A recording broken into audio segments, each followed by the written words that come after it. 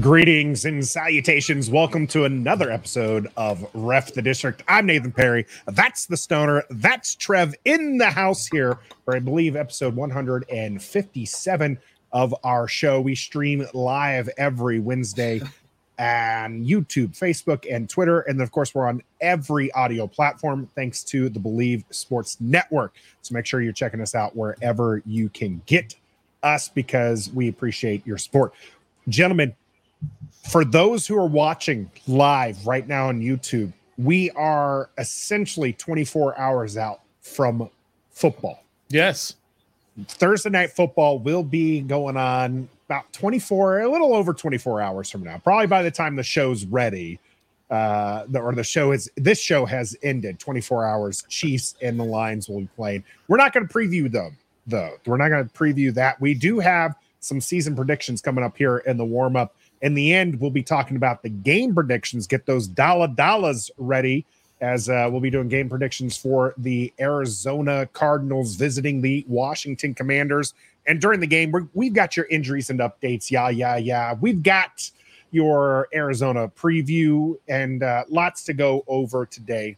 So let's hit this. We do appreciate those already in the chat. Gus Bus is back, and he's got some great information already.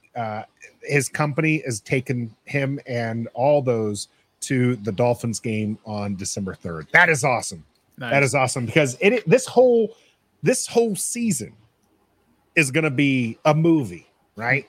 Absolutely. Oh, yeah. That is like the king saying. I'm actually kind of tired of that already. In the same vein, position flex, Buffalo nickel last year. Yeah. But it's true. We're all very excited about the season. And there's a lot to be excited about the season because really it's just, there's things like this right here. I'm going to bring this one up. Magic Johnson was in the house today for practice, and he got to speak with the team. John Keim reporting here that he spoke with the players today. And Sam Howell said, awesome to hear what he had to say. Howell said he asked Magic what the champ teams had that they didn't have in other years. And Johnson told them they believed in each other and policed one another. Just an outstanding way to start the season. You got Magic Johnson. This guy is championship caliber to the core. Yes. What does it mean, Trev, to have a guy like Magic involved with this fairly young group of players here? There's a show on HBO Max I need to start watching, but it's called Winning Time. And that's what it means that Magic Johnson is a part of the Commanders organization. You've seen him do it with the Lakers for a little bit. You've seen him do it with the Los Angeles Dodgers. You've just seen him do it when he played for the Lakers back in the day. He's all about winning. And he said in his press conference, he didn't agree to do this for any other reason other than to win. So it just makes you feel like we're on the right track. We're being led by a group of people who know what they're doing in the business things of the sports world. So I'm excited. I'm elated. I mean, he showed up to practice and just gave a pep talk. Who can say that Magic Johnson showed up to their practice, not as a guest speaker, but as a part of the organization as a guest speaker to talk, So I'm ready. How many wins does this equate to, Stoner? You know how you have in baseball, win, a war, right? Yeah. How many wins above replacement does Magic Johnson give the Commanders? Probably 15. I would say he's worth 15 wins all by himself.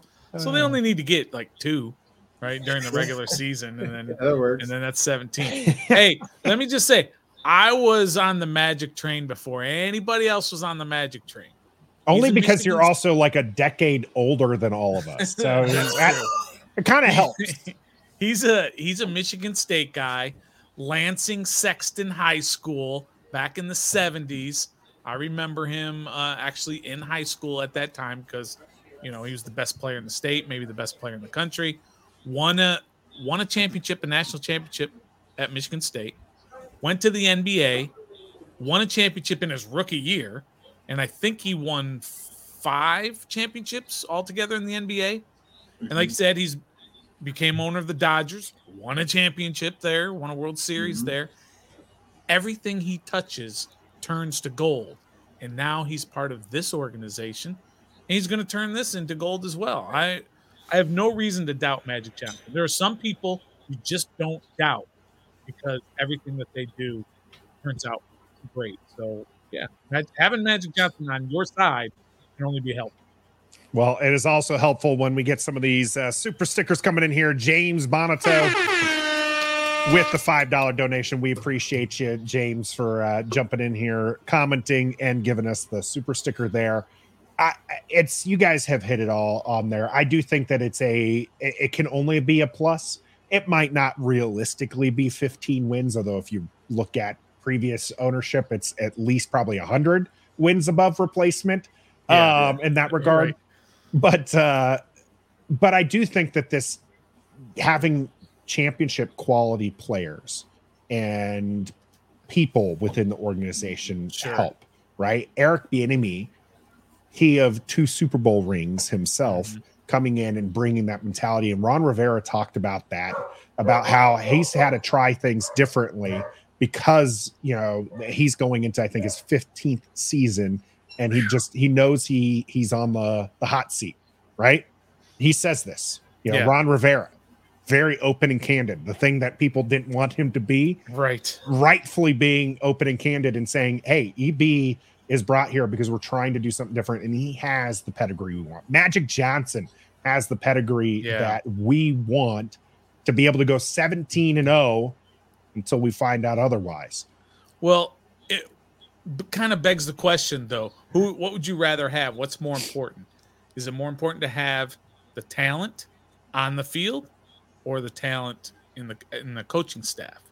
Like, would you rather have Eric Bieniemy and Sam Howell, or would you rather have what's the dork's name in Arizona, the head coach there? Gannon. Jonathan Gannon and Tom Brady. Yeah. You know what I mean? Like, coaching's great. Ownership's great and all, but it all comes down to who's the talent is on the field. I have an interesting note on the Gannon front, but I'm going to save that for our Arizona talks, because that I thought about that earlier today. But as far as the elite coaching or elite players, I think it honestly, to win consistently, you need both. Yeah. Right.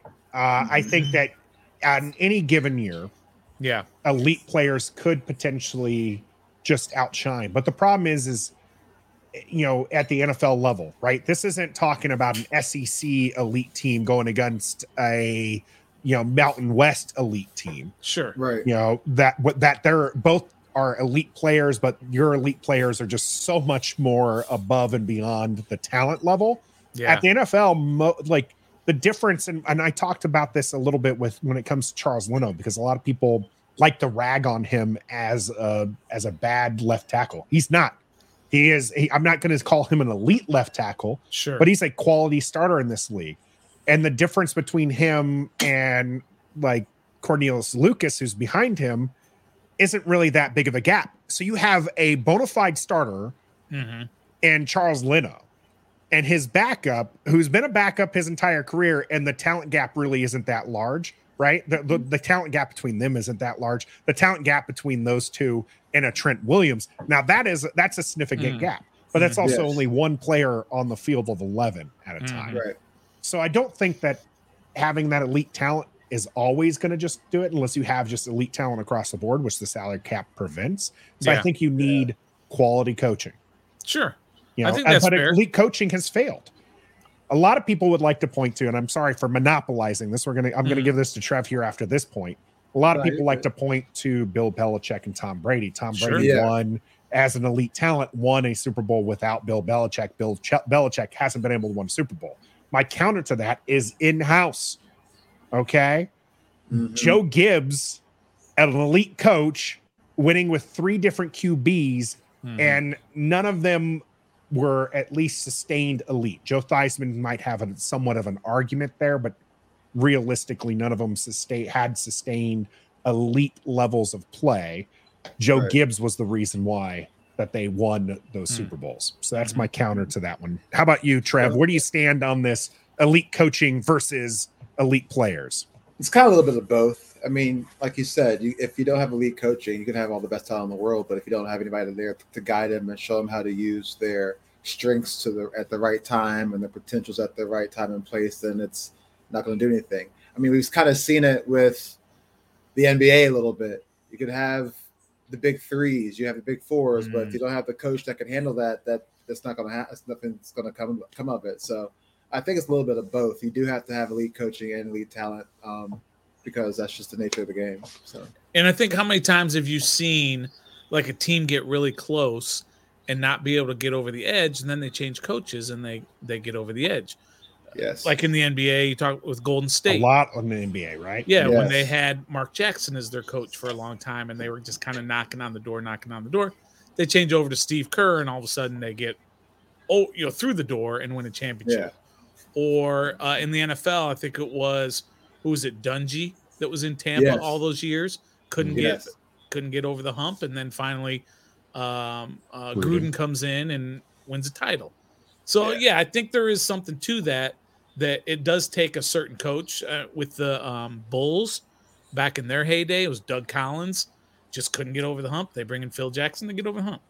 So Exactly. so I think there is something to that to get them past a certain point. But I will always take Brady before Belichick. I will always take the talent on the field over the talent coaching. Me personally. I think it's more entertaining for certain. So let's talk about that in regards to the Commanders then, Stoner. Mm-hmm. Where does Washington stand with the elite level of either coaching or players? Wow.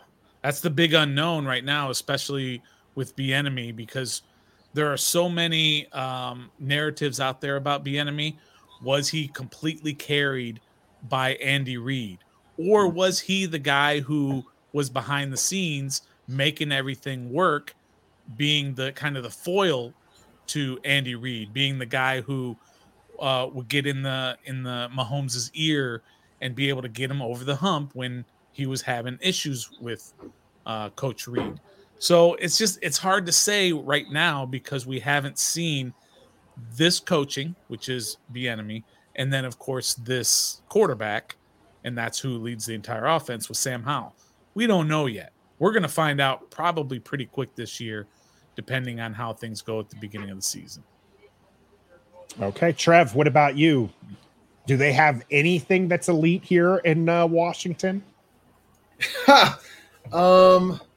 Maybe leadership. We have elite. That's here. A good one, Trev. That's a good. That's a good thing to have too. Oh yeah. I mean, it is. It might not show up on the stat sheet, but it'll win you championships for sure.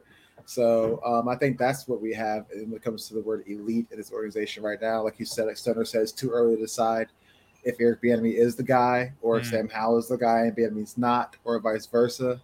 So that's what I just think. It's just the leadership. Because I mean, Terry McLaurin, you could say he's elite. Jonathan Allen, you could say he's elite just because of Pro Bowl statuses they both have and their career stat lines they have for us. But realistically, I think our best quality when it comes to elite is leadership. Also with Ron Rivera too, being a leader of men, coming here, changing the culture of the organization in the locker room before we got EB here. So leadership. Yeah, it will be interesting to see. But Stoner, you're trying to get away from it a little bit here, saying it's too early. And Trev, you're agreeing with him. But that's what we're here for today, gentlemen. Let's get our bold season predictions right here. Let's start with the record for Washington. And we all know Washington's going 17-0 until we find out otherwise. Yeah. But I want a realistic expectation from you guys on what you think the season end is going to be. We'll start with you, Trev. I've been quoted saying 12-5. Even last year I said that too. I'm going to dial back and go 11-6. I just don't think that anything is proven enough to say we can win 12 games. 12 games is a lot. 11 games is a lot, Trev, but go ahead. It is. But I think I just figured that, we could get to the 10-win mark and then maybe win one more to solidify our position in the postseason. We're not going to be outrageously good. We're not going to be horrible. We're going to be a mid-level team that shows that the progress that we made. And it started with the front office with the change of ownership too. 11-6. Sam Howell's going to go through some growing pains. We saw it in the Cowboys game last year in the end of the season. Saw it in the preseason. He took a couple of those sacks. We didn't have to. So But he has shown he can adjust overnight pretty much. So we'll see what happens. But 11-6, growing pains with Sam Howell, growing pains with EB, and growing pains with Ron Rivera too, kind of taking a back seat to what he was normally doing before EB got here. So man, growing pains, and still 11 wins. Yeah, pretty good. I think that's pretty good. I mean, I agree with all your caveats that you had in there, Trev, and that there are going to be growing pains. As good as Sam Howell has looked and all the progress that he's made. Look, I've done a complete 180 on him. I thought it was foolish that they were putting all their chips in on Sam Howell. But what I've seen out on the field and on the practice field and everything is I've seen that steady growth. And so I believe he can be a pretty darn good quarterback, at least a mid level type quarterback. But I still can't see this team going past double digits. I just think that's probably too high. This is a tough schedule they have this year, even though it's a last place schedule. They're playing some teams this year. I mean, when you have the Giants, Cowboys, and Eagles, and that's 6 of your games, that's a tough schedule already. And then you've got the AFC East, right? You've got Miami and the Jets and the Bills, and the worst team in the division is the Patriots, and they're never a pushover. So the schedule is what's going to get them this year. They've got the Broncos, who I think are going to be better. So I just think that the schedule is going to be the great equalizer to this team. Sam is going to struggle, but he is going to be much better than we all thought he was going to. Well, okay, that I thought he was going to be. And so I think their ceiling is probably 10 wins. Okay. But I don't think they're getting 10 wins. I think that's the best they can do. I think they're probably going to win 9 games. Okay. And that's still not bad. That's kind of right. And that's kind of the positive way of looking at it. Sam could be a 5th round, second-year quarterback, and they could win 6 games this year as well. But I don't think that. I think they'll win 9 games. That's my official prediction, which if you asked me that 2 months ago, I would have said they were going to win 7 games. Yeah. Billy, so I've done a turn. Billy's coming after your money here, Trev, saying 11-6 is insane. He will bet, not beat. Any amount Trev wants. He knows that's BS. Save your dollars, Billy, for later when we go through game predictions. We might have a couple dollar bets here. We have a couple people in here. Doug saying 10-7, 8-9 from Yam here. I know I saw TJ had 10-7. A lot of people went to that. We had the poll up, and a lot of people went through that 8-10, right? Wins that we're going to see here. 68%, in fact, went that route. Joey saying, as long as a lifelong Washington fan, I've only seen us win double-digit games twice in my life. It was in 2005 and in 2012 rather. 2012, yeah, 2012. Joey's thinking 9-8 or 10-7. Michael says not enough to save Ron Rivera's job. Stefan says 10+ for sure. Robert thinking 9-8 this year, but a lot of people, like I said, kind of in that range to go for it. And for me personally, I would love to see 11 wins. I do think that there's the defense, I think, is going to regress a little bit. Interesting. Yes. A defense that was top 10 in most metrics, drafted 1st and 2nd round defense, and you say they're going to go the other direction. Yeah. So last year kind of ended up around the top 5. People would say more people would say that they finished top 5, right? I think that they'll probably finish. And so that's an easy bet, right? Like out of 32 teams, if they were top 5 before, sliding back a few spots, that's regression. I do think that they'll finish probably round 10. I think the offense will be a boost, but I think collectively we're going to look around 9 wins, 7 to 9 wins. Yeah, is where I think Washington's going to end up. Trev's on an island with those with the double-digit wins. I just think, Stoner, you brought it up. Trev, the schedule How many playoff teams from last year is Washington facing, and how did those teams do in the offseason? What we looked all offseason at Washington, and we see the improvement. We know Sam Howell's an improvement, even though he hasn't done anything outside of week 18 last year. He's an improvement at QB. Eric Bieniemy looks to be the real deal. We love the energy that he brings, and we think that he is going to do some good things with the scheme. Yeah, right. But you can improve and still not improve on your win-loss record. I do think Washington's going to surprise quite a few people, and I think I'm going to go higher than you, Stoner, on the ceiling. Okay. I think this team could win 12 games. But I think when you look at it, when you sit there, and some of these games are going to come down to a coin flip. One dropped pass here. You know, Terry with his toe injury, if that ends up lingering, right? Sure. Jonathan Allen dealing with plantar fasciitis. Chase Young with the stinger. You do any of these things, you have to play Jacoby Brissett for more than a game or two. Oh, God. Which these are all things that can happen. Sure. Realistically, you're looking at 7-9, but I think the top end for this is a 12-win team.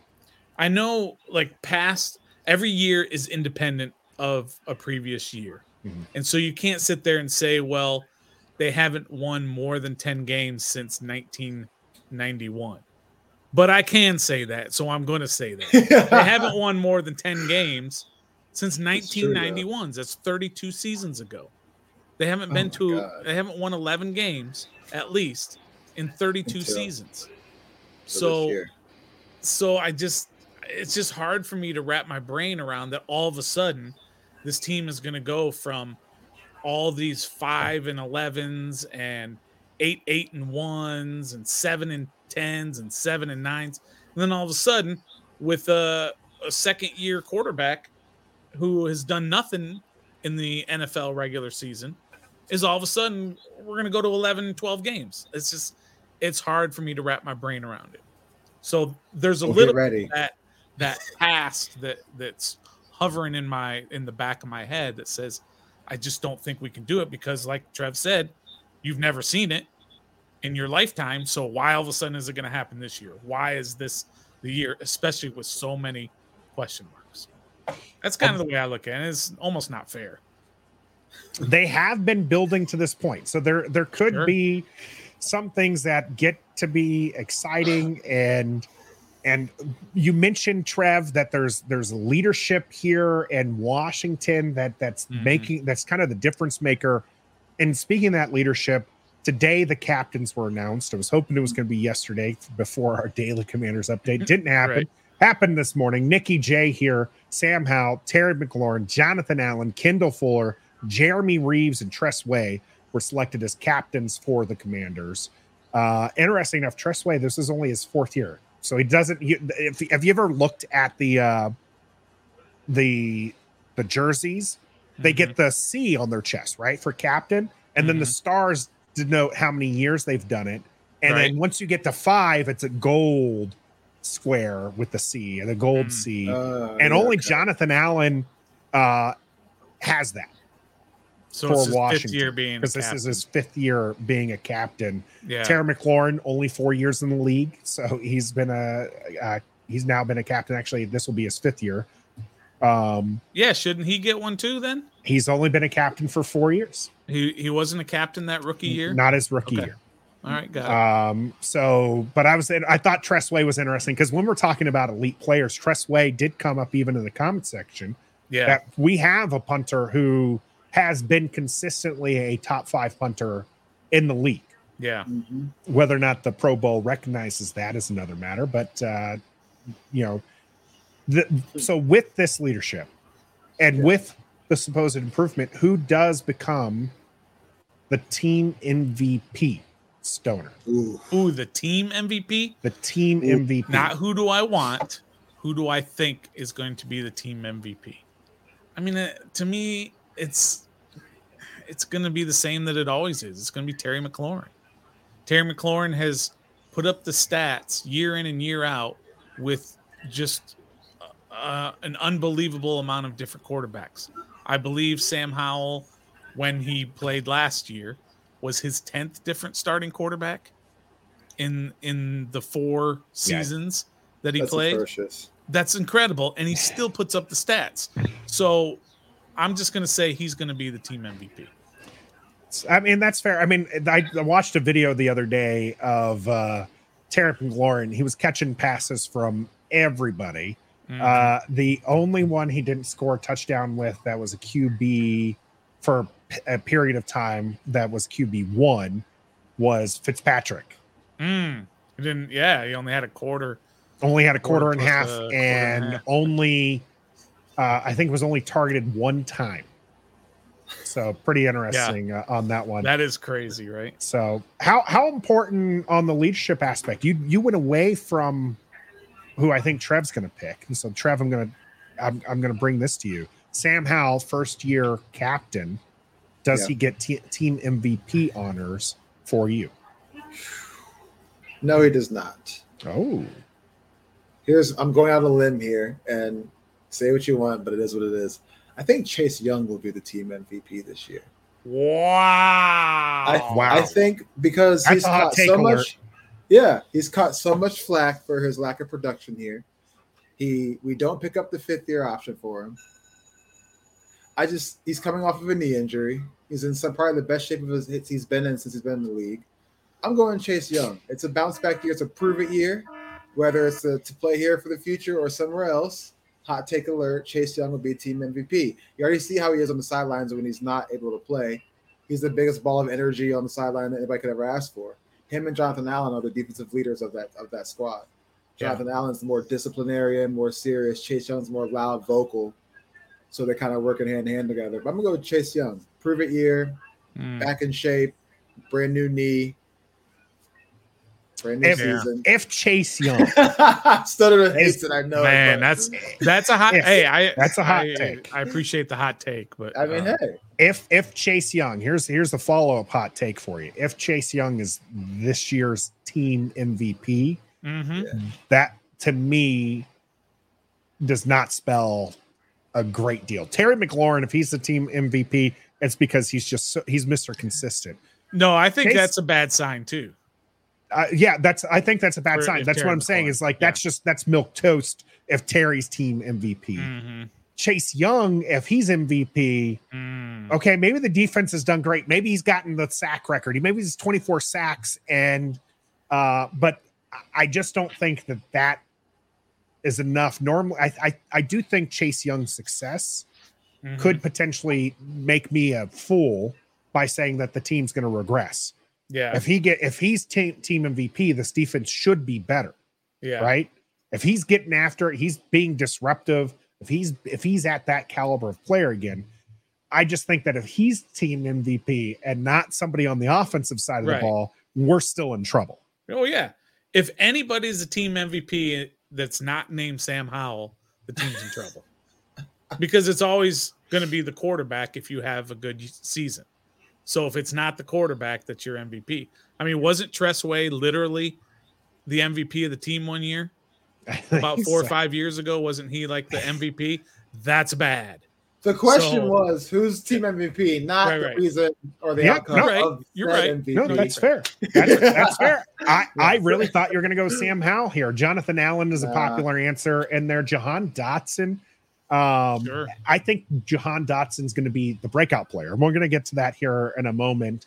That'd be crazy. Gus Bus here. If Chase Young is this year's team MVP and we make the playoffs, does Young get a bigger contract than Nick Bosa just got? No. He might get a big contract, but he's not going to reset the market.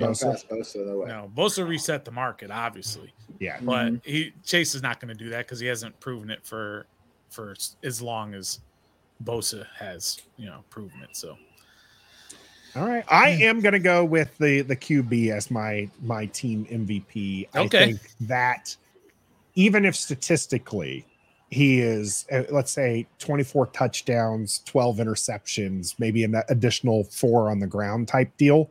Yeah, that would be enough for, I think, most people to rally around and for this team to be in contention.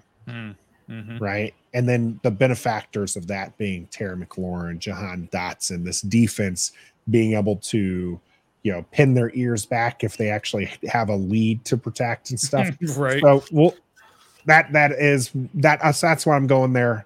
Typically MVPs do end up with the QB. Let's go breakout player. I mentioned Jahan Dotson as probably this year's breakout player. A lot of people have him pegged as having, as a player who is going to blossom. He looked good last year, missed 5 games, still led the rookies in touchdowns. Trev, do you got a different one, or are you going to go with Jahan as well? I'm going Curtis Samuel. Ooh, I think Curtis Samuel is going to have a role in the offense where he's going to finally be utilized like he was in Carolina. The reason why we brought him to Washington after he dogged us that game. Yeah. And they were like, okay, we need you on our side. Yeah. He just hasn't been able to, for one, stay healthy. And 2, he hasn't been able to find a necessary role or fit in this offense. I think with EB coming along, you've heard Curtis say he loves the way EB coaches and the style and the plays and everything, the scheme and the playbook. So I think he's kind of the receiver that is being slept on this season.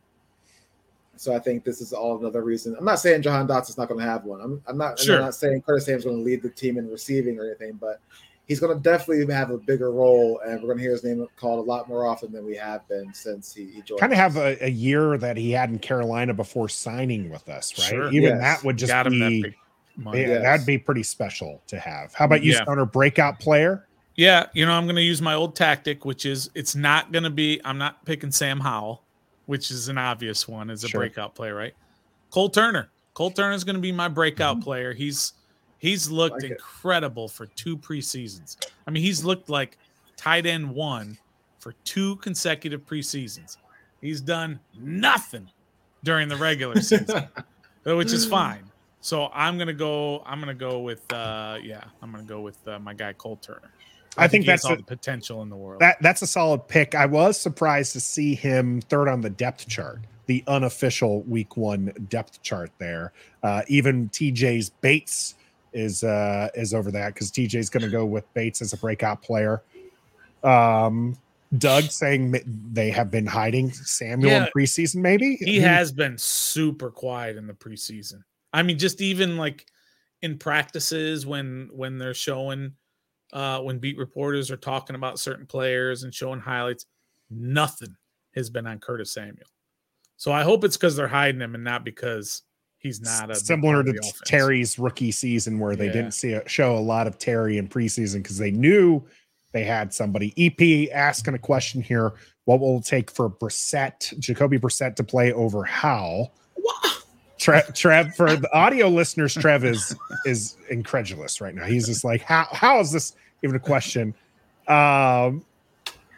It'd be injury. That's it. That's the only thing I'd see playing Jacoby over. I word. Yeah. How about anybody got a different answer than injury? Jeez. I mean, there's only one other option there, which is poor play.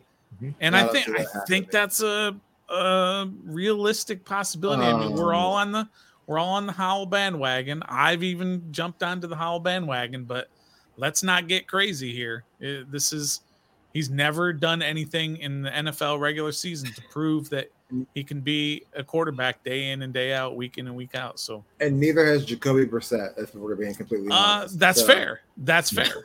You're right. But knocking on wood here for Doug. I'm just saying. Yeah, I don't think the bad play it wouldn't be just bad play, Stoner. It would have to be bad play in addition to the team being competitive, which we've seen him. We've seen Ron Rivera make the switch at QB before when they've had bad QB play, but they were still in the running for a playoff spot. So he's pulled the plug to try something different, right? We've seen that.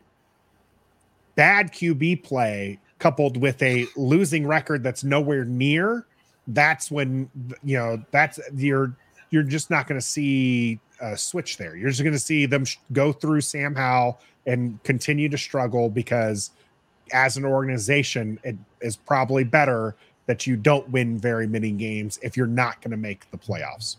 Yeah, but I just don't see Coach Rivera making that kind of a decision. Coach Rivera might not be here if there's bad QB play. True. Let's be honest with that. That's very true as well. Let's yeah, absolutely. EP telling you hit that like button. If you're watching here on YouTube, make sure you're doing that. What is going to be the biggest surprise? We talked about the breakout season, but who is going to be the biggest surprise, or what is going to be the biggest surprise coming out of Washington this season? Start with you, Stoner. Oh, you got to start with me. The biggest surprise that, all right, here you go. You ready? This is the big surprise that by about a quarter of the way through the year, so at about game 5, Antonio Gibson takes over the number 1 running back role because of an ineffective Brian What are we doing? That would be the biggest surprise. Would that not be a surprise? Let me ask you. Would that not be a surprise, Trev? That will be a huge surprise. Yeah. No, I think seriously though. I think I got to hit the trombone on that one. I think the biggest surprise actually would be a fast start to the season because Ron, I don't remember who put it out there. Maybe it was Standig, maybe it was 48. I forget. But they're 3 seasons under Rivera: 2-7, 2-6, 1-4. That's been his starts in the 3 seasons he's been here. So because of the tough schedule, their first 4 games, Arizona's not tough, but then you got Denver at Denver, never easy. Then you got the Bills, and then you got the Eagles. Mm-hmm. So that 4 games, it would be a surprise if they started 3-1. It just would be a surprise. So a fast start would be surprising for me. All right, Trev, how about you? What's the biggest surprise? Oh man, it's tough. I might go with, when's our bye week? Not till like 14. 13 it's 14. It's back-to-back years with the 14 bye week. It's like in December. So I won't say bye week, but I'll say by week 8, we're going to be leading the league in turnover differentials. We're going to lead the league in turnovers. We're going to have the most turnovers by a defense by week 8. Most takeaways? Yeah, most takeaways. Yeah. I just feel like with drafting Quan Martin and Emmanuel Forbes and having a healthy Chase Young and Montez Sweat, Deron Payne, Jonathan Allen, I think we can really, in a whole different mindset with the new ownership, the new additions at training camp, EB coming in. I think we have all the fuel in the world to give these guys a chip on the shoulder that, you know, they can be one of the best defenses in the league, not just on paper, but like actually for real. So, I just think that Forbes brings that dog mentality that our secondary has been lacking. Yeah, Kendall Fuller's a captain, but he's not a dog. You know what I mean? He's not that ball hawk. He's not that. So I just think him and Quan, Forbes and Quan, bring that dog mentality, that savage mentality that our defense has been lacking in the back end because we have it up front. So, yeah, we're going to lead the league in turnovers, takeaways by week 8. Biggest surprise. Nice.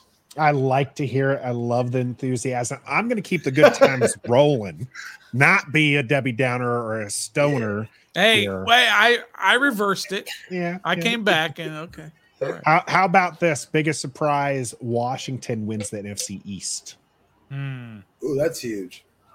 Ignore my win prediction just about 20 minutes ago, but Washington wins the NFC East. I think that would be the biggest surprise, going from last to first here in the division, a tough division with opponents who really got improved as well. But who knows? There might be some difference makers out there. Maybe one just got signed to the practice squad. That's Jamison Crowder coming back.